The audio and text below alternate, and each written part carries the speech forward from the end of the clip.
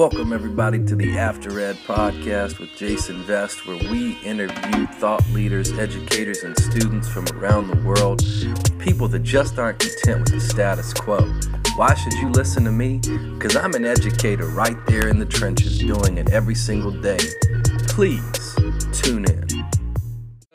Welcome everybody to the After Ed podcast today. I'm so lucky. Today on the show, I have Tom Murray. Tom, thank you for agreeing to be on. It's an honor to be here. Thanks for having me. So, Tom, usually what I do is I will list off all of the accolades and accomplishments and titles that the guests have, but to be totally frank, you have so many and you've done so much. I will just let you share, what's most pertinent at this time, if you're all right with that. Sure. Thank you, Jason. I'm honored by that. You know, any sort of award, anything that's out there is certainly an honor. But I think most proud of is being a dad. And I've got a little girl who's 8 years old sitting in a second grade classroom today in Pennsylvania. A little boy at 4.5 years old. They're what I'm most proud of. They're why I do what I do. You know, any recognition that's out there is certainly nice and appreciated, but it's not why I do what I do by any means. I'm here to serve my own children, my own family first and foremost, but kids across the country. And at the end of the day, when we look at those kids in the work that we're doing and we look them in the eyes, they don't care about some award that's hanging on the back behind some desk. They care about what we can do for them and how we best prepare them and making them feel loved and cared for and so on and so forth. But that's, to me, what matters most, and I'll say honestly, that's what I'm most proud of. Yeah, man. I mean, what a great answer. And that's just a testament to, I'm familiar with your work and I see where it is that you're moving education, and that makes total sense for me. And since you brought it up, I just need to share the same thing. Like, really what's propelled me to get to that next level and make the changes that I'm trying to make are my own kids. I have two little boys that are about to be 4 and 2, and you're exactly right. You know, everything that I do always comes back to seeing them and knowing that eventually in the next couple of years, they're going to join the system that we have created. And so I want to ensure that they have a better opportunity than a lot of kids do today. Yeah, you know, Jason, and why I do the work that I do truly, whether it's Future Ready Schools, right, whether it's Writing Learning Transformed with Eric Sheninger, you know, when I look in the eyes of my little boy, he's the class of 2032, the high school class.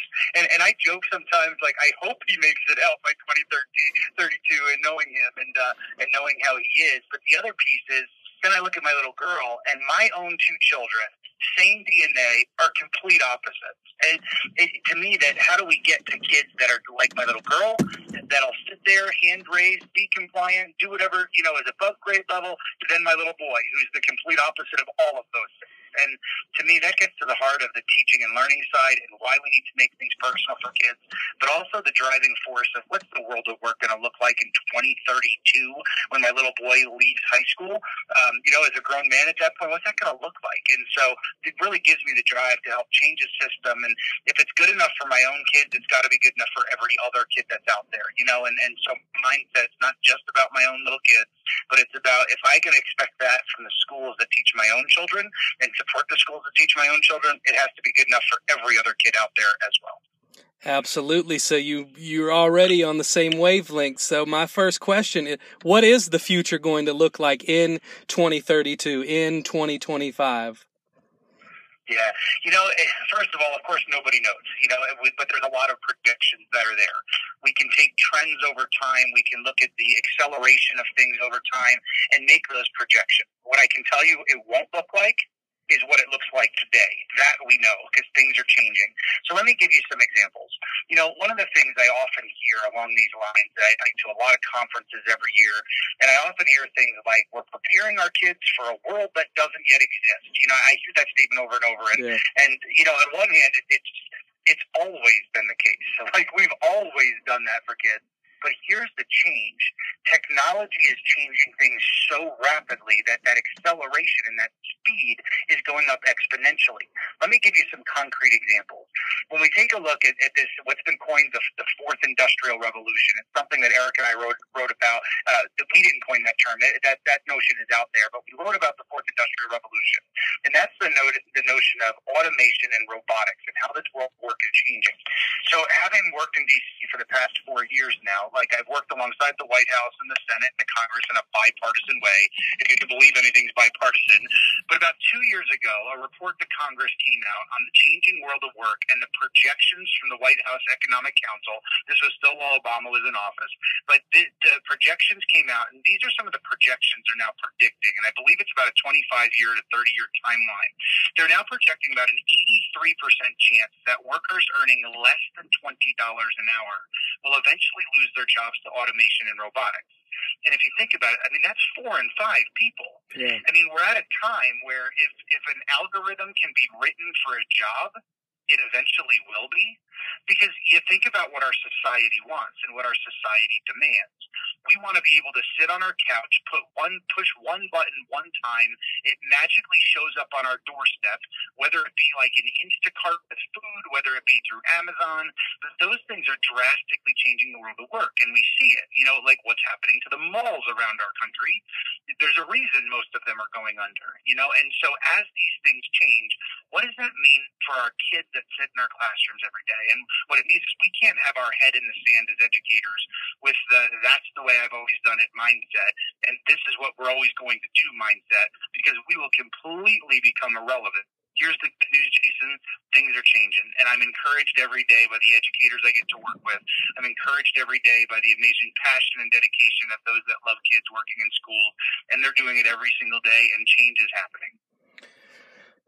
Well, I mean, what great information you get. I mean, the statistic with people, you know, making under that amount being, you know, just, I mean, if you don't have the skill, you don't have a job. And that I think should be a really eye-opening thing for people. And I know a lot of what we do or what we've done the past 200 years in education is prepare people based on that factory model, the traditional learning or regular learning model, and I'm using air quotes. So then how do we get people, teachers, schools, whatever it is, to shift between that regular and deeper learning? So I guess my question is, what is the true difference between traditional education and deeper learning?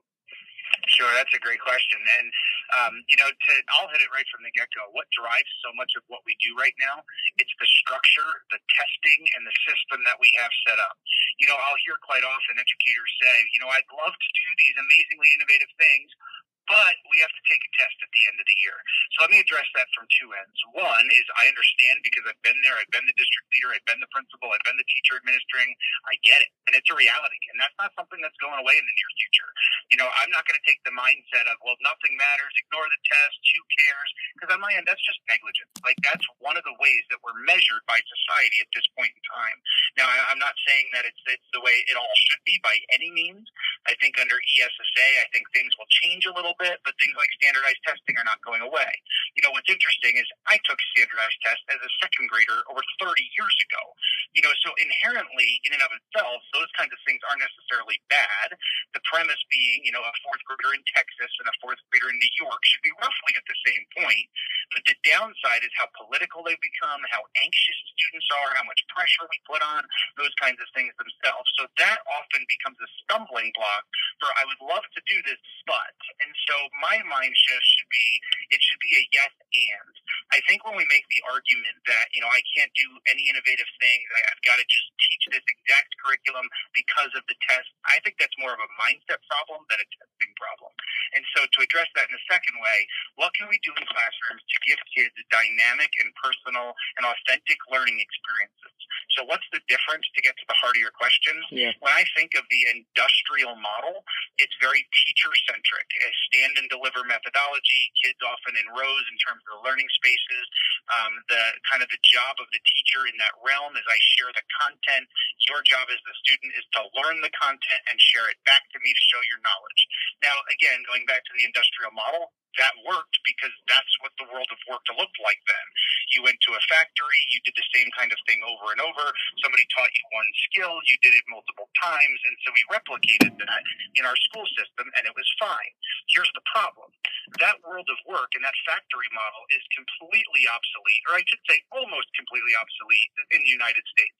There's places elsewhere throughout the world that are doing it much cheaper, and that's why those jobs have gone overseas. But when you look at what our world of work is and what our kids need, here's the flip side to the statistic that I shared earlier. They're projecting only a 4% chance, so about less than 1 in 20, for those making over $40 an hour or more.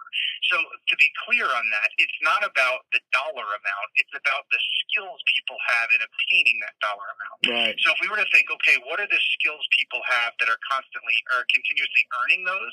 They're able to problem solve. They're very creative. They can think on their feet. They can collaborate in real time with people around the world. The social emotional side of things. So here's the disconnect. If we look at evidence and practice, when Eric Sheninger and I were writing Learning Transformed, we spent about a year researching schools that were transforming and what it actually looked like. And we spent a year diving into research and papers and everything that we could about transforming schools and what it looked like. And everything we find on the teaching and learning side of things, the stand and deliver methodology of that teacher-centric environment shows little impact. There's various studies out there. I've seen anywhere from kids retain about 4% up to like 17 or 18% in different studies. But regardless, that's less than 1 in 5 days or down to 1 in 20 days of what kids actually remember long term. So from a learning sciences or brain science end, to step back, what actually works? It's making learning personal and making it authentic. So you want to talk about deeper learning? Let's make it relevant for kids. When I was a teacher, when I was a principal, I can remember thinking back to times kids would ask me, Mr. Murray, why are we learning this? Why are we doing this? Inherently, that shows instantly they don't see the relevance to what they're doing. Yeah. And what I'll say is if kids are asking that over and over again, it's probably a good question, or we've made it such a disconnect, and then we can't understand why they can't relate, but they don't see any relevance to it. So part of deeper learning, last thought here, how do we help kids solve real-world problems? So many times our mindset, and I was guilty of it too, there was times where I would drop the quote, in the real world, well, let me tell you, our kids' world is real every day. And I was sitting on a stage last week with a student in a student panel, and this girl said, sometimes I feel like I learn more on the outside of the school walls than I do on the inside of the school walls. And I got chills when she said that. Where do we recognize that our kids are problem solvers, our kids are creators, our kids aren't there to just soak in information? We give them challenges to solve real world problems, even in their own community, and you can see what absolutely happens. One example of that, recently I read a story, they were called the DIY girls, the do-it-yourself girls. This group of girls lived in California, and they would walk to school every day. And over time, they noticed the homelessness in their community continued to rise. So as they would walk to school and they'd walk by these people and humans laying on the ground to get to school, they started to say, what can they do about it? They went to their school and they asked their teachers and they asked people, how can we help solve this problem? And rather than the teachers say, well, here's a 10-step process, you have to listen to this lecture and then maybe we'll give you something that you can do, they started with the creation, they started with the design, but they were all driven by the fact that they wanted to help people in their own community. Fast forward a bit, and other schools got involved. It was a full girl engineering team, which I love. I think that's amazing in of itself. And they invented this tent with a solar panel to help those that are homeless and are going to be giving them to those tents to those people to support, to keep them a bit warmer, give them some shelter. That's giving kids the opportunity. You want to talk about learning math or learning science? Let them create something like that, design something. But again, sometimes our mind says, oh, we don't have time for that. Well, when we look at the time that's used in a traditional manner, we're not spending it well anyway. We might as well give them the time to create and design, because that's the higher level learning our kids need. Wow, I mean what a lot of information there, but what a great answer. And I just have to share that I was able, and this is a segue to my next question. I was able, and I'm not denying how lucky I was to be able to do this, but I went to my principal at the end of last year, and I had an idea for an entrepreneur program for certain students that we have that are in Section 8 housing at my school building. He saw it differently, and what it evolved into was an innovation class focused in design thinking and entrepreneurship during what we'll just call a study hall block so that everyone listening can identify with that. And I know for a fact that I have transformed the kids, I transformed the classroom, but not everyone has that freedom to be able to do that. So practically speaking, if there's someone listening, and this is true to your book and Eric's book, if they want to transform their classroom starting tomorrow, what's the first thing that they should do? So the first answer by default is relationships with kids. And when I say by default is anytime somebody asks me what's the first thing I need to focus on if we're going to change something, it's ultimately going to be relationships. Yeah. Because we can look to change things from policy. You know, I work in some of the highest levels of policy federally, but at the end of the day, they're not going to mean anything if the people that we're working with don't have some sort of relationship moving forward, because they'll just become barriers or stumbling blocks. So first and foremost, it's focusing on the relationship, focusing on loving and caring about kids, because ultimately everything else we do is secondary. Second piece I would say is let's ask the kids. You know, one of the things that I don't feel I did a good job of as a teacher and even as a principal that I would say is a regret of mine, honestly, is there's very few times that I can look back and say, I ran with what the students thought, or I led with student voice.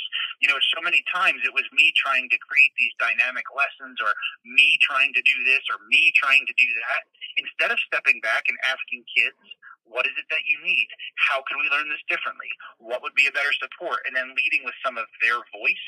And so second piece would be ask the kids. And when we step back, it's such a common sense example. It really, really is. Yet it's not something that leads the way like it should or could in schools. And then third, focusing on, when you mentioned the deeper learning piece, is constantly challenging ourselves. If this is the content that my kids need to know, or this is what we're going to be held accountable for, or these are the different aspects of things that, you know, the different standards my kids need to know, it's asking the question, what's an incredibly innovative way or fun way or dynamic way that kids could learn this content at deep levels? And then fourth, another idea or thought here, one of the areas that Eric and I really wrote about in Learning Transformed from research to practice is the notion of learning spaces. You know, I'm a huge fan of technology. We can dive into that as well, but when used well. But the notion of the space itself, there's a lot of research behind the brain and about how the brain internalizes things to be able to even learn regarding the space that one is in. And so I would make sure in that environment, I would ask the teacher to start to think, to focus on, does the space match the desired pedagogy? So if we're looking for something that's more personal in nature, how do we make the learning space more personal for the kid? Do the kids feel like they belong in that learning environment? Is the learning environment not overstimulating? So in other words, kind of just right per se, and I know different people have different preferences, but sometimes we overstimulate everything and it can throw kids off. So lots of thoughts there in terms of kind of the where to begin, but there's just a few basic foundational steps, really from the initial thought of relationships and loving and caring about kids being the obvious, down to the spaces learning takes place in, down to, you know, how can technology be an accelerant or an amplifier to help the learning be that much better for kids as well. So what is innovation? I mean, you are the director of innovation for Future Ready Schools. I teach what I'm calling an innovation class, but it has also become a bit of a buzzword in education and really just across society. So what does that word mean to you? Sure, that's a great question, and I agree. You know, we buzzword bingo the heck out of everything in education, don't we? Yep. And the notion of innovation certainly can mean different things to different people. You know, when I think about innovation, I think about simply making things better, doing things different. And I think that's at the most basic level. But what I mean is, how do we take things that we've always done and sometimes blow them out of the water and make it that much better? You know, some of the innovative things we see outside of school walls, something like an Uber, you know, it solved a society problem. Everybody complained about taxis since their existence. But yet somebody maybe there's a different way to do it, a different way to get people involved. It's a heck of an innovative thought. And what's happened, it's changed the lives of people in different ways, like the quality of it. I'm somebody, I took 140 flights last year. I took one taxi cab, just one. The rest were Uber or Lyft, but that's an example of an innovation that took something and totally changed the experience, yet the concept had always been there. The concept of moving people without their own vehicle from point A to point B has always been there, but how to do it and the process was different. You know, innovation can be very much about the process itself. You still got from point A to point B, the end result was still the same, but the how and the process was innovation there. You know, or another example, take something like an Airbnb, same idea, kind of like the Uber of hotels per se. You know, why is that innovative? Well, the same need was there. People still have to stay places at different places around the world, whether it be for work or vacation or what have you. Yet the way in which that occurs was innovative because, again, they're changing the system. So what happens in those innovations? It forces your traditional system to change as well. You know, why is it when you walk into Marriott or Hilton, they're now saying, like, hey, would you like your free cookie? Here's a bottle of water. Do you need your Wi-Fi? We've got breakfast tomorrow at 8 a.m. for you. You see, they didn't do that 15 years ago. They charged you for different things like that 18 years ago. But different innovations and things like Airbnb are forcing them to look at it differently. So what about us in school? Well, innovation in the outside those school worlds are really forcing us to look at things differently. You know, and the mindset of our job is that content knowledge. One of the things I often say that we wrote in Learning Transformed is, you know, if our mindset is that a teacher's main job is content delivery, then they've been outsourced by YouTube and Netflix. Why? Because this Netflix generation of kids that we wrote about is used to content on demand the moment they want it from any device they want it. So as schools, to be innovative, we've got to be more than content. The process in terms of how it looks or the way in which the kids learn things or do things can be innovative as well. So in terms of innovation, it's making things better, it's doing things different, and quite often it's the process, not necessarily the end result, the process that can make things innovative. So I'm gonna hit you with a tough question. You know, I don't know if you read James Ryan's book several years back, 5 Miles Away, A World Apart. But that was actually written about basically where I live here in Richmond, Virginia. And my wife, she was working in the city. She worked in city schools for 7 years. I worked in a part of our surrounding county that had, you know, some issues. But really, how do we bridge the inequality that exists all around our country today in our school systems? If we were to, and that's a loaded question, of course, but if we were to nail it down to one thing that everybody could start doing, what do you think that is? Yeah, and so you phrased it as a tough question, and I would say it's a real question in the realities that our schools face across the country. You know, and I've probably been to a few hundred schools in the past 30 years, and what I can tell you is I've been to some of the poorest areas in our entire country. I'm talking 100% free and reduced lunch. Every child in that school qualifies and lives in poverty.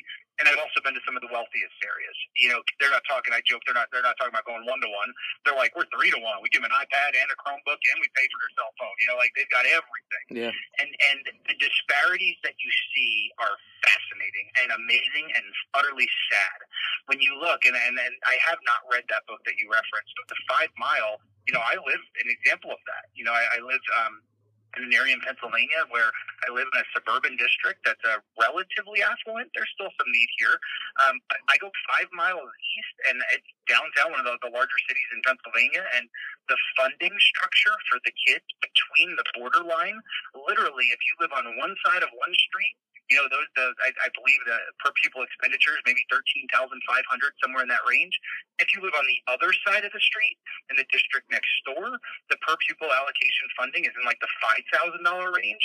And literally it's divided by a street. And this is just one area. And this is not even some of the most extreme examples. This is just my own. And you said, you know, you live in an area like that as well. Yeah. So number one, we need to recognize very severe inequities absolutely are there. One of the things I used to work relatively closely with Secretary Arne Duncan, and I would see him pretty regularly. But one of the things he would often say that I couldn't agree more with is that we can't let a zip code determine a child's quality of education. Now, here's what I know.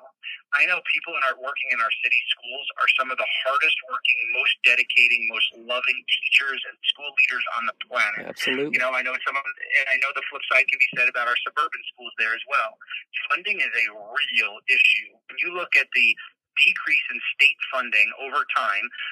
My first point of reference is here in Pennsylvania, where I currently live, and you just look at the percentage of public funding and the percentage of schools that local taxpayers have had to pay versus that.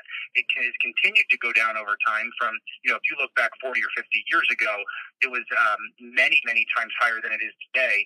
So you've got this huge funding inequity. And on one hand, I would say, if we were to say what's the one thing, I don't want to say we just have to throw money at a problem, but here's the thing. Many of our kids in our lowest performing, quote-unquote, schools around the country also live in poverty.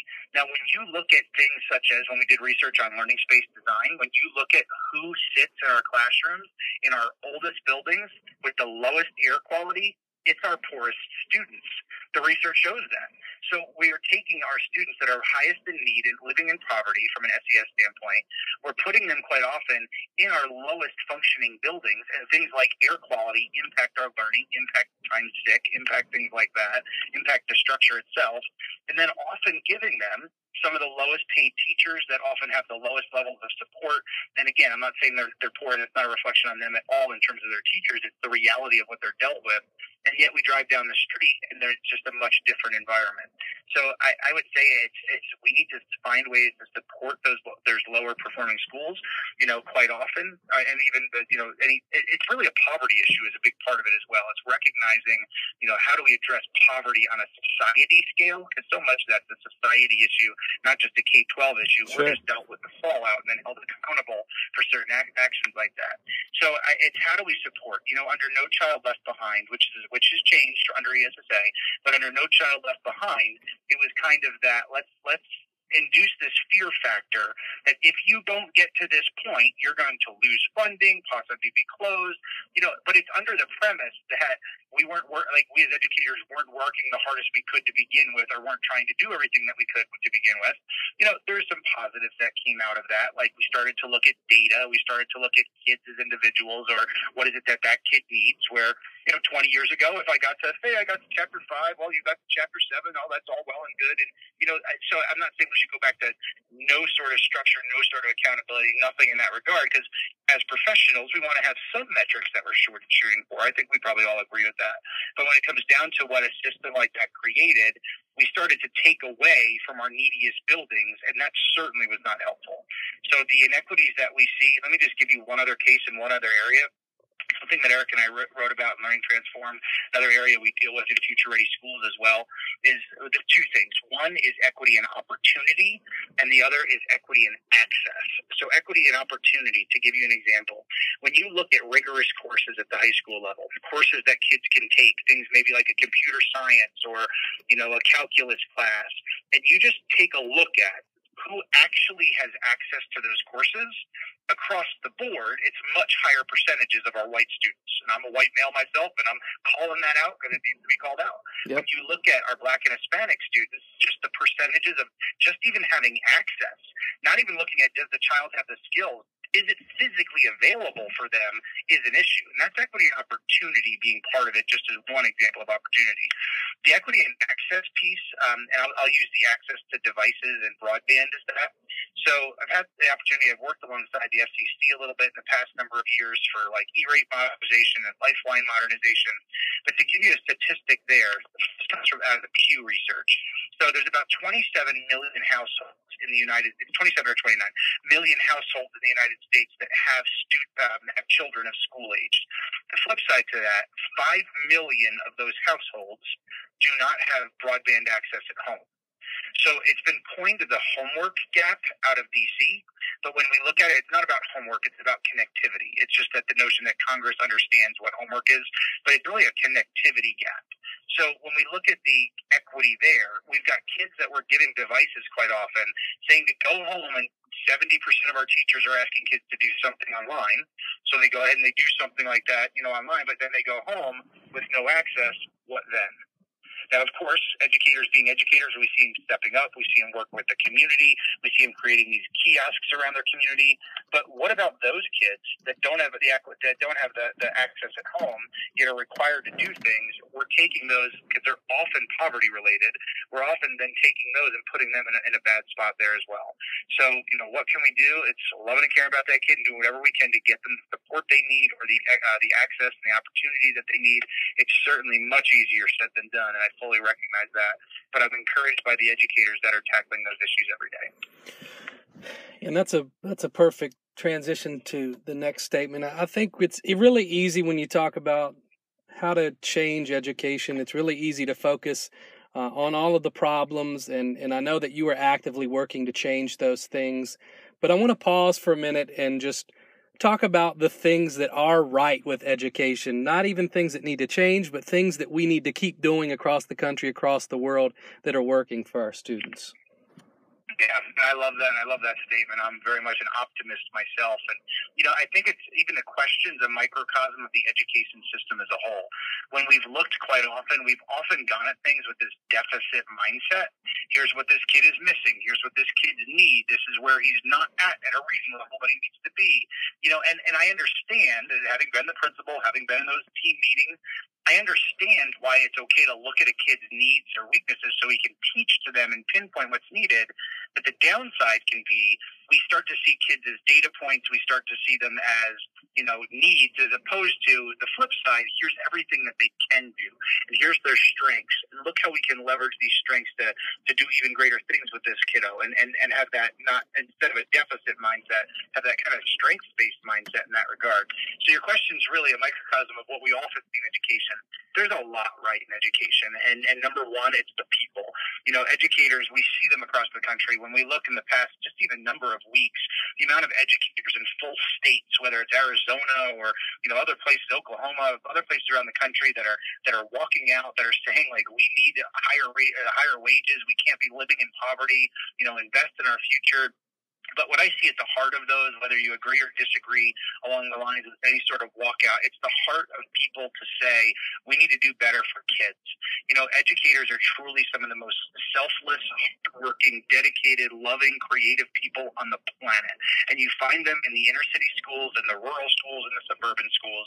And if there's one thing that we have right, it's we've got great people, and it's a people business that we're in. So that's truly key. Number two is I find that in terms of what's right, I get to work with thousands of educators every year. And sure, do we have some people that probably shouldn't be in the system or aren't very effective, or it's more about them than it is about others? Sure, we do. Just like every other industry out there has that as well. But here's what I know. The vast amount of educators are in it for the right reason. I've never heard somebody say, like they got into this profession for the money. Like they're doing this because they want to retire wealthy someday. They do it as a service because they want to help kids. They believe in our future. And so it just to focus on what's right, it's the people, and it's the people that we have that are serving kids every single day. It's the smiling faces that we see. It's the conversations that we're having with parents when there's student success. It's the band night where we're celebrating kids and how far they've come that we've helped teach them. It's the sports field where we're coaching them to be, not just baseball players, but better human beings. It's in the we could go through on and on of all the other things that we do in education to support kids. And I really believe that we do see at the classroom level, at the building level, at the district level, kids not as data points, kids not as proficient or approaching, or whatever you want to call it. We see them as the whole child. We see the value in things like sports or music or art. And yes, I know things like that have gotten cut for budget reasons in different ways. But even in those most difficult scenarios, educators still continue to step up to figure out ways to partner, to figure out ways to provide opportunities for kids, because they love and care about the people that they serve. And so if we're going to focus on what's right, I focus on the people that are working their hearts out every day. All right, Tom, now the most difficult round of questions you've ever been asked, way more difficult than what you deal with day to day. I got a segment called 10 in 10, where I'm going to ask you 10 random questions, and your job is to try to answer each one of those in 10 seconds or less. All right, that's going to be a challenge for me, as you can tell, but I'll do what I can. 10 seconds or less, got it. All right, so first question, coffee, tea, or water?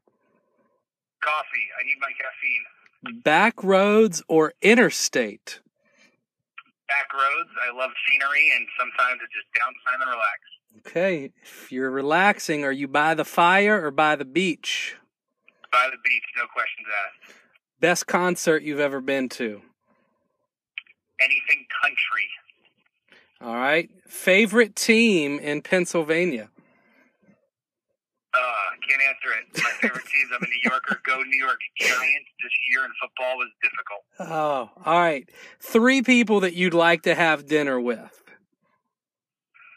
My grandfather, who passed a long time ago. Jesus Christ. I'm a person of faith and somebody that I look up to and somebody that I learn from daily and try and be more and more like. And a third one, my mentor, who was killed in a car accident my very first year. I miss him. All right.